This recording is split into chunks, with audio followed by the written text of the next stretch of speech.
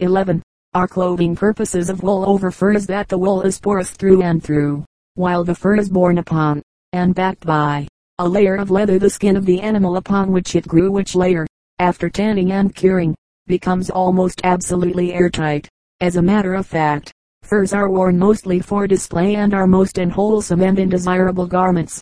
The only real excuse for their use, save for ornament in small pieces or narrow strips, is on long, cold rides in the winter, and among lumbermen, frontiersmen, and explorers. They hold in every particle of perspiration and poisonous gas thrown off by the skin, and if worn constantly, make it pale, weak, and flabby, and the moment we take them off, we take cold.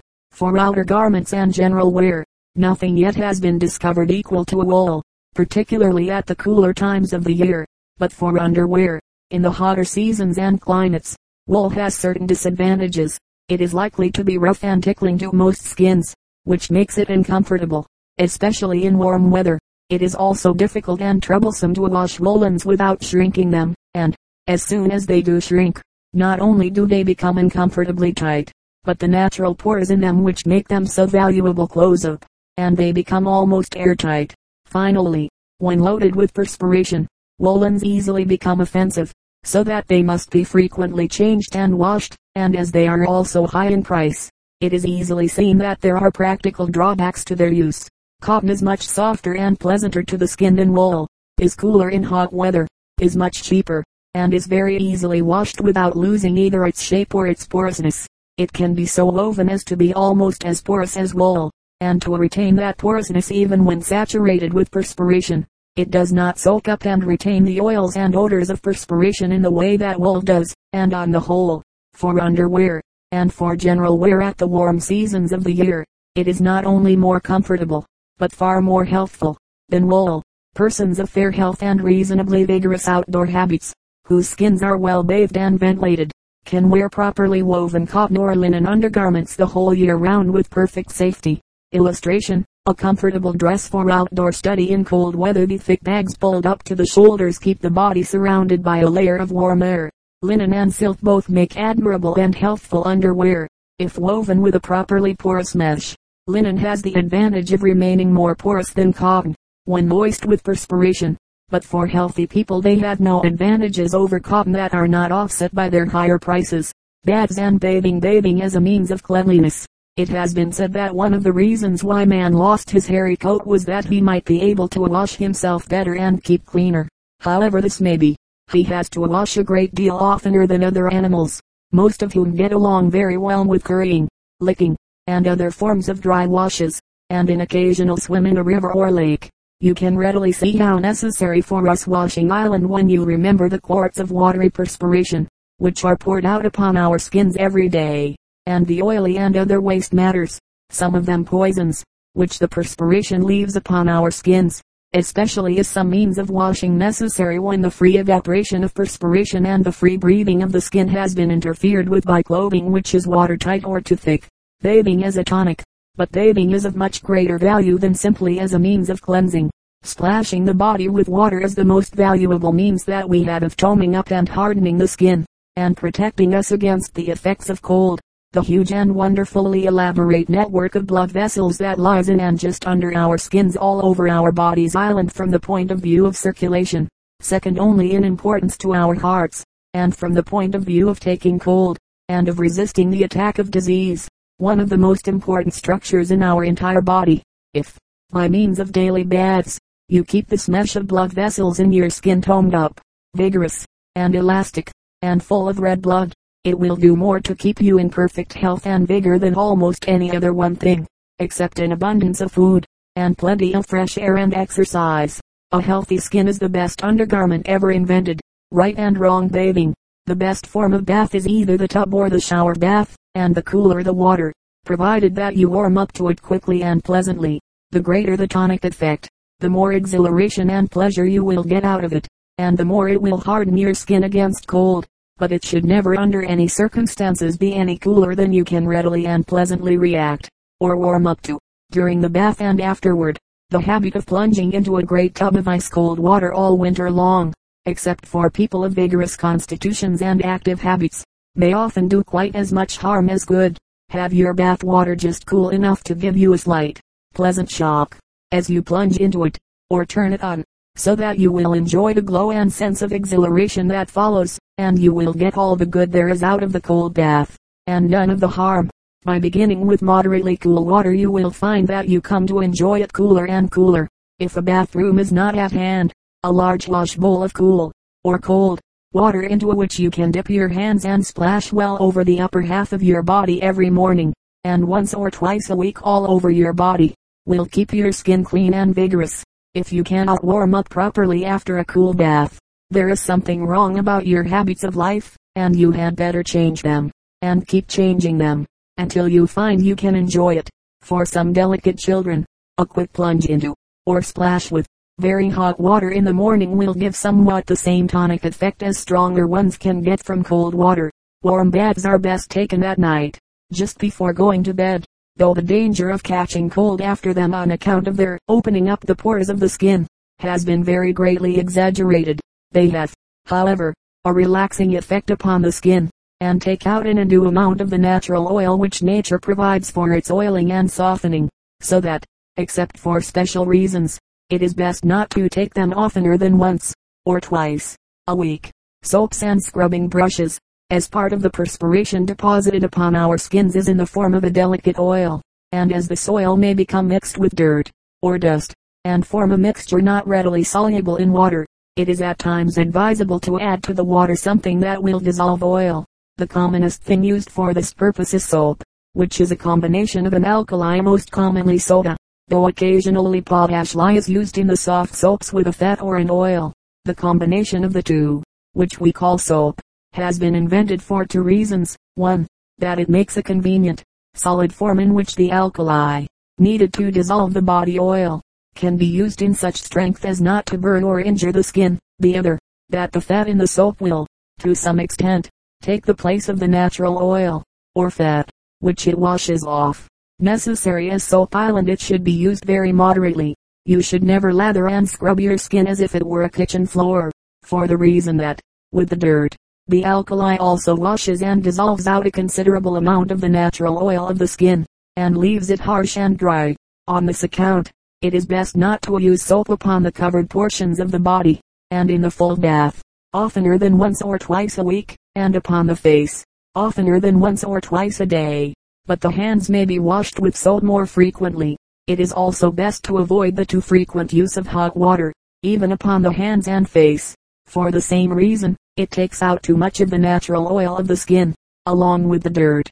Unless the dirt be of some infectious, or offensive, character, it is often best to content yourself with washing off just the big dirt, and wait for the bubbling up of the perspiration through your skin to bring the deeper dirt up to the surface, and wash that off later, in the course of 2 or 3 hours. Soaps to be avoided. Soaps that lather too quickly and easily should always be avoided, for this shows that they contain an excessive amount of soda or other alkali. It is also best to avoid, or at least be very wary of, any soaps which are dark colored or heavily perfumed, as these disguises may indicate the presence of decaying, offensive fats, and even of grease extracted from garbage. This is what strong perfumes and soaps are chiefly used for. Beware of all such, and especially of tar soaps, for the black color and the strong odor of tar can cover up any amount of bad quality. Medicated soaps containing medicines are also best let alone.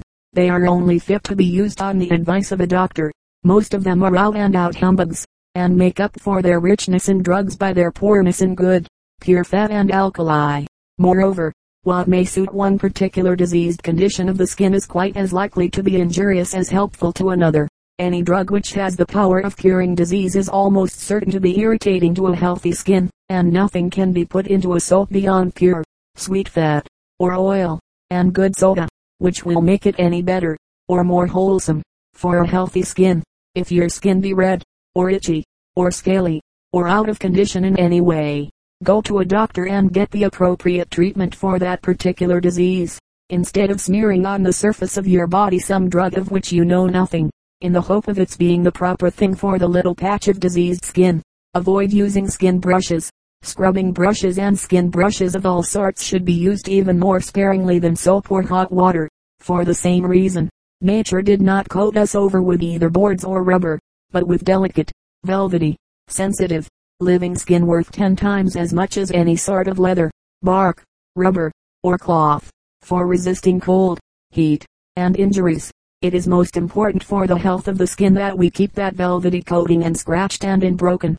The use of brushes and bristles of all sorts, therefore, should be chiefly restricted to the hair and the fingernails. As for every ounce of dirt that they take out of the skin, they do a pound of damage to it.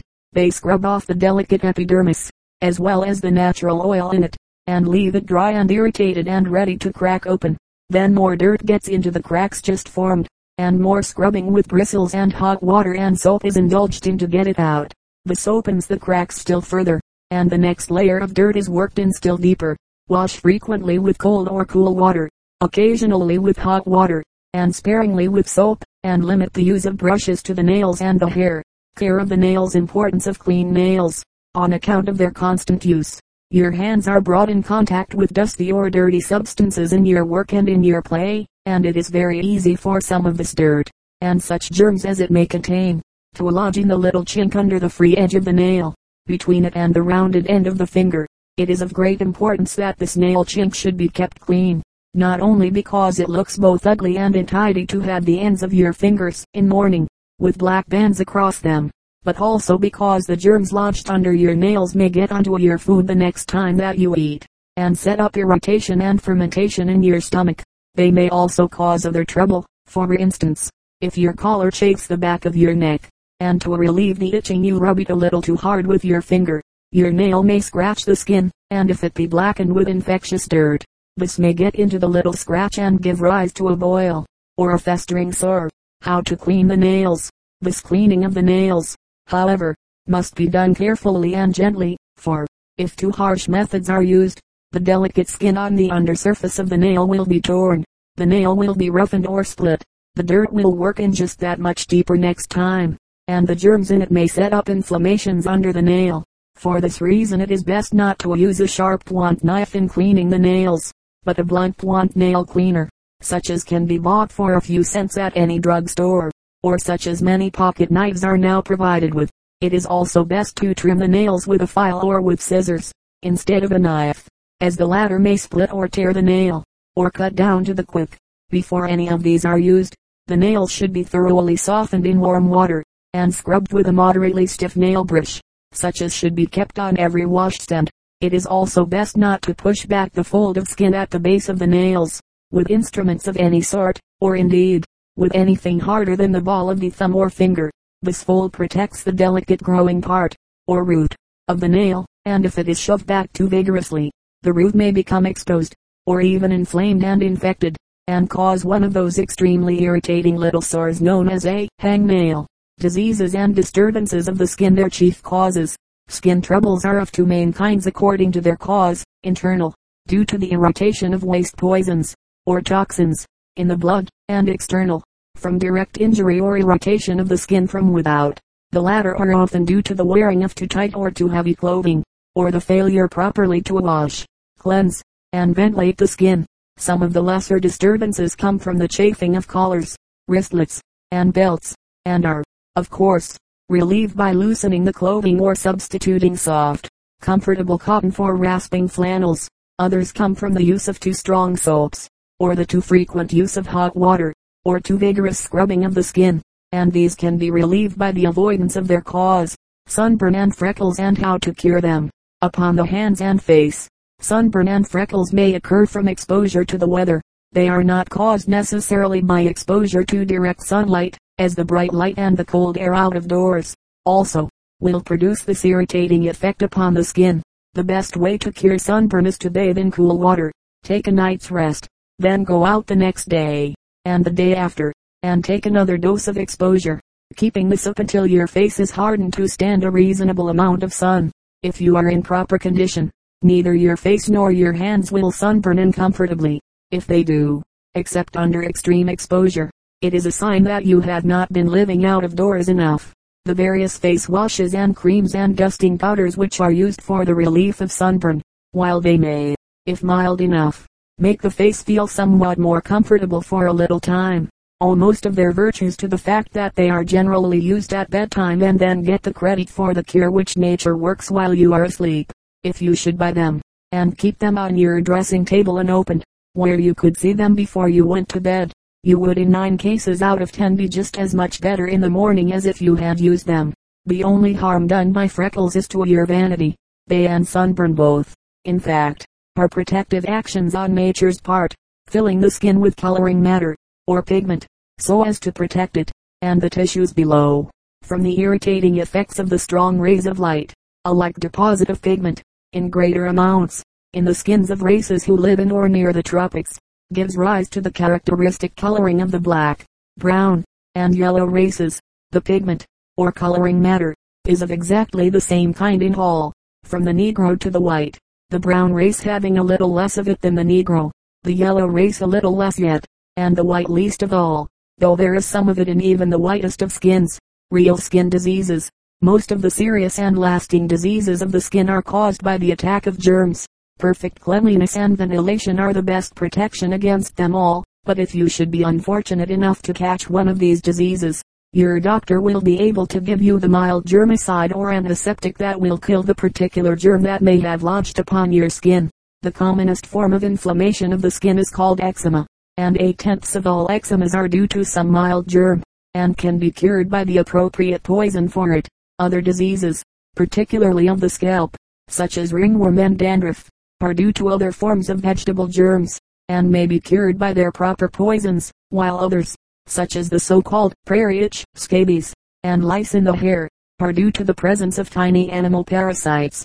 The hookworm, another disease which enters through the skin, is the now famous hookworm, or blood-sucking parasite, which has been found to be so common in tropical regions and in our southern states. This parasite has the curious habit of attaching itself by hooks surrounding its mouth, which gave it its name, to the lining of the human intestine, particularly its upper third. There it swings, and lives by sucking the blood of its victim. When the worm has once attached itself in the intestine, it may live for from 5 to 15 years. All this time it is constantly laying eggs, and these eggs, which are so tiny that they have to be put under a microscope to be seen, pass out in the feces, and if they are not deposited in a proper water closet, or deep vault, but scattered about upon the surface of the soil, the eggs quickly hatch into tiny, little wriggling worms called larvae, which are still scarcely large enough to be seen with the naked eye. These larvae live in the soil, and, when it is wet and muddy, they get up between the toes of boys and girls who are going barefoot, burrow their way in through the skin, and produce a severe itching inflammation of the skin of the feet, known as ground itch, toe itch, or dew itch. When they have worked their way through the skin, they bore on into a blood vessel, are carried to the heart, pumped by the heart into the lungs, and there again work their way out of the blood vessels into the bronchial, or air tubes, crawl up these through the windpipe and voice organ into the throat, are swallowed into the stomach, and from there pass on into the upper intestine to attach themselves for their blood-sucking life. If they are sufficiently numerous, their victim becomes thin, weak, and bloodless, with pale, puffy skin, and shortness of breath. He is easily tired on the least exertion, and ready to fall a victim to any disease, like tuberculosis, pneumonia, or typhoid, that may happen to attack him. Their spread can be absolutely prevented either by the strict use of toilets or deep vaults, thus preventing the deposit of feces anywhere upon the surface of the ground, or by the constant wearing of shoes or sandals, thus preventing the larvae from attacking the feet and working their way through the skin and body into the intestine. Fortunately, the disease is as curable as it is common, and 2 doses of a proper germicide, with a day in bed, and a laxative, will promptly cure it except in the worst cases, the rashes of measles, scarlet fever, etc. Many of the infectious fevers, such as measles, scarlet fever, chicken pox, and smallpox, are attended by rashes, or eruptions, upon the surface of the skin, due to a special gathering or accumulation of the particular germs causing each disease, just under the skin. When the skin sheds, or flakes off, after the illness, the germs are shed in the scales and float, or are carried about, and thus spread the disease to others.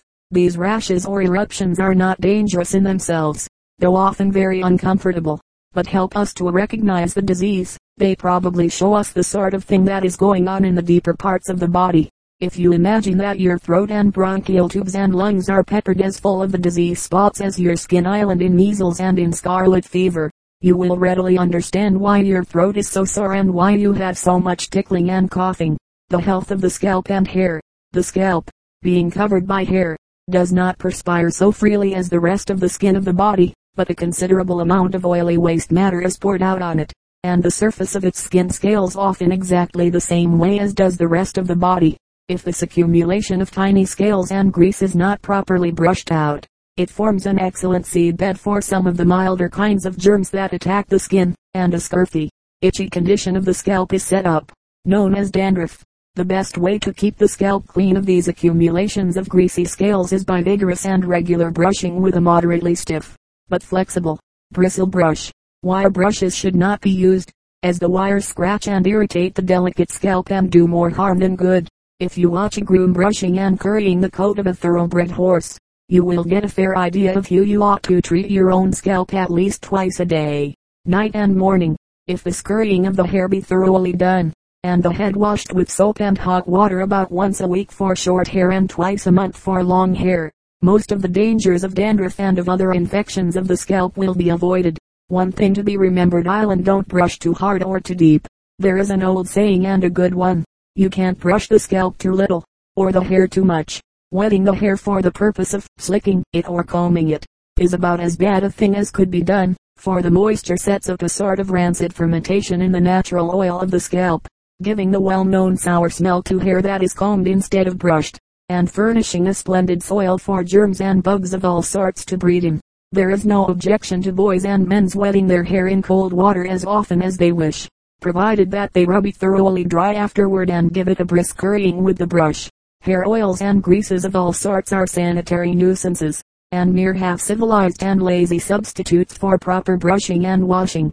There is no drug known to medicine which will cause hair to grow, or make it thicker or curlier. All hair tonics claiming to do this are frauds, corns, calluses, and warts. Our skin not only made our hair, teeth, and nails, but still retains in every part a trace of its nail-making powers, so that under pressure or irritation, it can thicken up into a heavy leather-like substance which we call callus. This is naturally and healthfully present in the soles of the feet and the palms of the hands. Savage, or barbarous, races who wear no shoes get the skin of their soles thickened into a regular human leather, almost half an inch thick, and as tough as rawhide. A somewhat similar condition develops in the palms of the hands of those who work hard with spades, axes, or other tools. Any good process carried to excess becomes bad, and this is true of this power of callus formation in the skin, for parts of it which are under constant pressure, like the surface of the toes inside the shoe, and particularly of the outside toes, the little and the big toe, develop under that pressure patches of thickened, horny skin, which we call corns. These patches start to grow into cone-shaped projections or buttons, but being prevented from growing outward by the pressure of the shoe, they turn upon themselves and burrow into the skin itself, and we get the well-known ingrowing corn. If there is anything in the human body which we ought to be thoroughly ashamed of, it is corns, for they are caused by our own vanity, and nothing else, in cramping our feet into shoes 1 or 2 sizes too small for them. There are a number of things that can be done to relieve the discomfort of the corn, but the only sure way is to remove its cause, namely, the tight shoe. Under other kinds of irritation, the skin has the power of growing curious little button-like buds, or projections, which we call warts. These are commonest in childhood, and generally disappear at about 12 or 15 years of age, when we no longer delight in dirt, and glory in mud pies. They can be produced upon the hands of grown men and women by irritating fluids and substances, such as wet sugar in the case of bakers and confectioners, and various color stains in dye works. They seldom last for more than a few months, and usually narrow at their base and drop off, when the particular irritation that caused them ceases. On this account it is seldom worthwhile to try to remove them by burning with acids or cutting them off, and it is best not to pick at, or irritate, or scratch them too much. Chapter XVI: The plumbing and sewering of the body. The wastes of the body. Almost everything that the body does in the process of living means the breaking down, or burning, of food, and produces, like every other kind of burning, 2 kinds of waste, smoke and ashes. The carbon dioxide, smoke, as we have already learned, is carried in the blood to the lungs, where it passes off in the breath. The solid part of our body waste, or the ashes, is of two kinds: that which can be melted in water, or island as we say, soluble, and that which cannot be melted in water, or is insoluble. The insoluble part of our solid body waste goes into the feces and is thus disposed of. The soluble part of the body waste goes by a somewhat more roundabout route. With the carbon dioxide it is poured by the body cells into the veins, carried to the heart, and pumped through the lungs, where the carbon dioxide is thrown off. Going back to the heart it is pumped all over the body, part of it going through a very large artery to the liver, part through two large arteries to the kidneys, part to the skin, and the rest all over the remainder of the body. The blood goes completely round the body circuit from the heart to the fingers and toes, and back again to the heart, in less than 45 seconds. Practically every drop of blood in the body will be pumped through the liver, the kidneys, and the skin, about once every half minute, so that they get plenty of chance to purify it thoroughly when they are working properly. This sounds rather complicated, but is interesting, because it shows how much of a mind of their own the different organs and stuffs in our bodies have, or what, in scientific language, we call power of selection. The skin glands pick out of the blood those waste substances which they are able to get rid of. The kidneys pick out another class of waste substances, which they are best able to deal with, while the liver, which is the most important of all, attacks almost every kind of waste brought to it by the blood, and prepares it for disposal by the intestines, skin, and kidneys. The liver has a size to match its importance. It is the largest and heaviest gland, or organ, in the body, and weighs about 3 pounds, a little more than the brain. It buds off from the food tube just below the stomach, so that its waste tube, the bile duct about the size of a goose quill, opens into the upper part of the intestine. The main work of the liver is to receive the blood from all over the body and to act upon its waste substances, burning them up so that they can be taken up, and got rid of, by the glands of the skin and the kidneys. In the process it very frequently changes these waste substances from poisonous into harmless forms, and even when disease germs get into the body and infect it, the poisons, or toxins, which they pour into the blood are carried to the liver and they're usually burned up, or turned into harmless substances. The liver island therefore, to be regarded as a great poison filter for the entire body, so long as it can deal with the poisons as fast as they are formed, either by the body itself, or in the food, or by disease germs, the body is safe and will remain healthy. But if the poisons come faster than the liver can deal with them, as, for instance, when we have eaten tainted meat or spoiled fruit, or have drunk alcohol, they begin to poison our nerves and muscles, and we become, as we say, bilious. Our head aches, our tongue becomes coated, we have a bad taste in the mouth, we lose our appetite and feel stupid, dull, and feverish. Such waste materials as the liver cannot burn down so that the kidneys and skin can handle them. It pours out through its duct into the intestine as the bile. The bile is a yellowish-brown fluid, which assists the pancreatic juice in the digestion of the food, and helps to dissolve the fats eaten, but is chiefly a waste product. It turns green when it has been acted upon by acids, or exposed to the air, so that the bile which you throw up when you are very sick at your stomach, is green because it has been acted upon by your gastric juice. As you will remember, the blood which comes from the stomach and bowels is carried by the portal vein to the liver first and, through that, to the heart, instead of going directly to the heart, as all the other impure blood in the body does.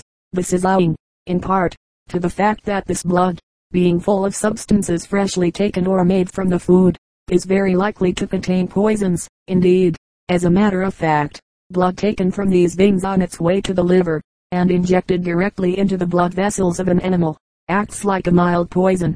In part, however, this blood goes first to the liver, because the liver, besides being a great blood purifier, is a blood maker in the sense that it changes raw foodstuffs in the blood from the intestines into forms which are more suitable for use by the brain, the muscles, and the other tissues of the body.